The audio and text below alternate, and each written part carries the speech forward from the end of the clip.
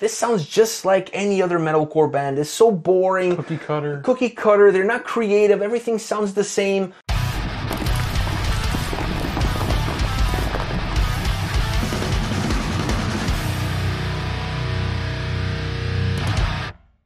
Welcome to From Takedowns to Breakdowns, the best show on YouTube featuring A&P. Now on today's episode, we're going to be talking about metalcore, more specifically metalcore riffs. On our own channel, whenever we check out a band like Architects or any other metalcore band like While She Sleeps, for example, it's always the same story. This sounds just like any other metalcore band. It's so boring. Cookie cutter. Cookie cutter. They're not creative. Everything sounds the same.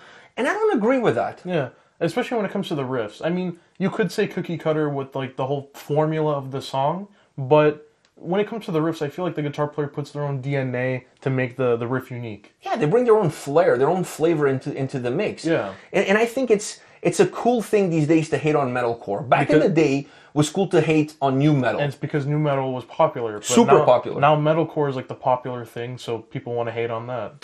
I think you're right. I think that's what's happening right now, and I don't think it's fair. I don't think metalcore gets a fair shake. All right, so we're here to give metalcore a fair shake, and we wanted to talk about not only metalcore riffs, but the differences between metalcore riffs, how much it changes from one riff to the other.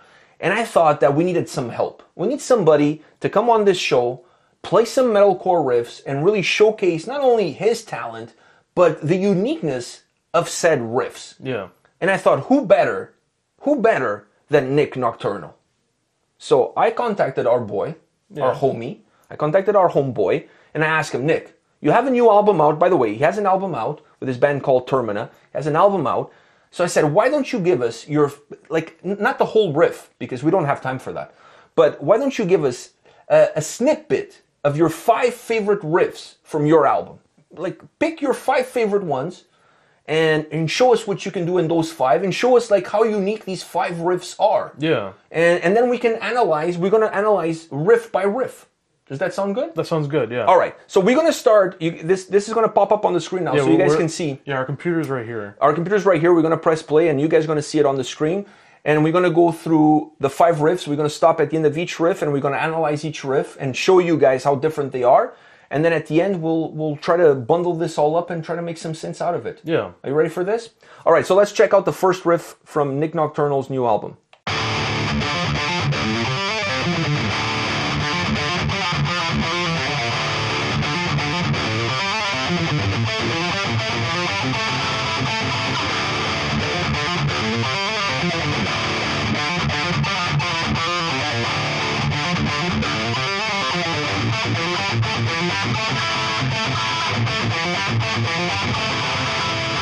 Pretty good riff right there.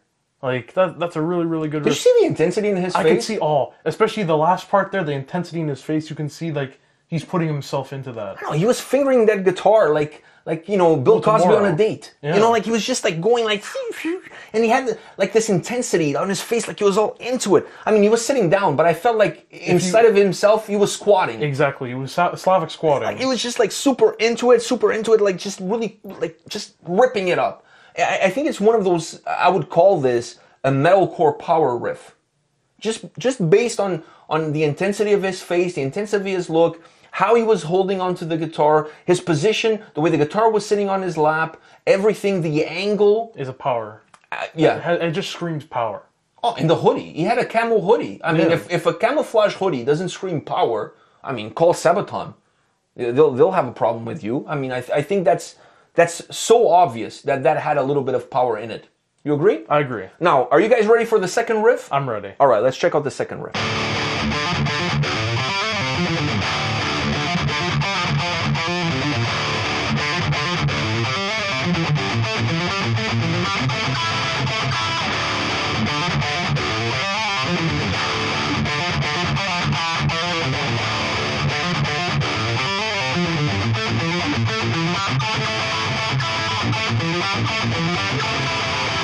So that was the second riff. What do you feel about that one? That one gives me some like Finnish winter vibes, like something Wolfheart, you know, something like that.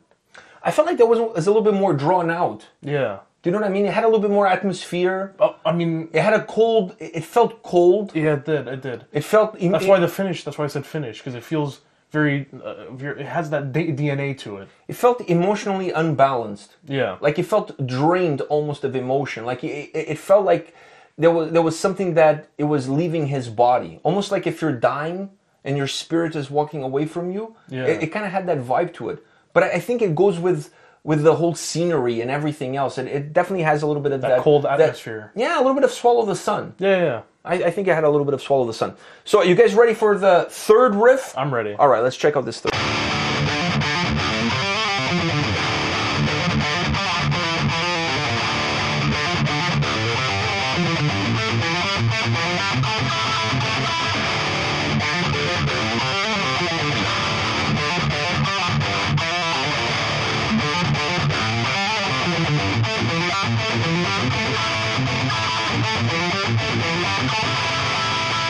All right, third riff. That's a working man's riff right there. I agree with you. That is a working man's riff. I mean, you can see everything behind him. He's definitely a musician, obviously, looking at the stuff behind him. And the facials... A musician during quarantine. Exactly. And the facials he was giving us. Did you also notice there was 2 bottles of water there? I think that allows the riff to be a little bit more fluid. Yeah, it does. It doesn't water down the riff. I didn't feel like this was a watered down riff. But it just felt, you know... It felt like it was just moving. It was just part of him. Yeah, it was going downstream. Exactly. It was going downstream. It was part of him, a working man's riff. I agree with you 100%. I mean, it feels like it has a little bit more volume.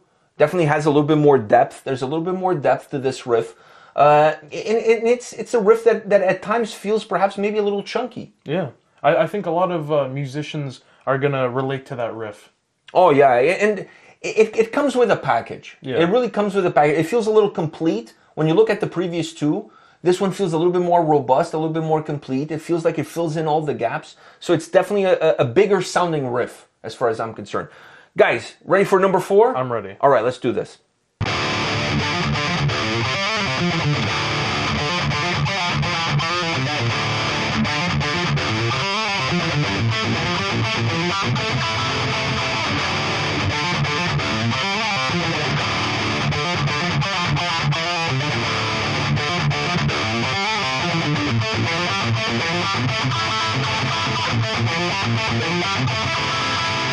Number 4. I mean, that one... It's my least favorite It's so my far. least favorite, yeah. It didn't have the atmosphere that the other ones had, especially the second one. It felt like it was lacking something. It's almost like the sound of white noise. Yeah, it just had nothing to it. It just had nothing to it. It had a little bit of it had some punk elements into it because it has this kind of like rebellious nature to it, being alone in an empty room surrounded by empty space. It has a little bit of that. So that kind of like leads itself to be a little bit more punk driven, a little bit more a finger to society, giving the finger to the man, closing the door and saying, "Mom, you don't know anything about me. You don't know me. It's not a phase." It's not a phase, exactly. It has a little bit of that vibe into it. And I think it kind of transported itself from the surroundings into the way the song is put together, into the way that riff comes across. The hunger at the end is definitely visible. Yeah, you can see it. I think you can almost taste it. And I think that's the best part. I think it's the best part. It felt to me that at the end, it was almost He woke like... up. He was sleeping throughout the whole riff except for that end. In the end, there's a sense of coming to Jesus moment. Yes. Yeah, there's definitely that. Are you guys ready for the last riff? I'm ready. Okay, let's check out the last riff.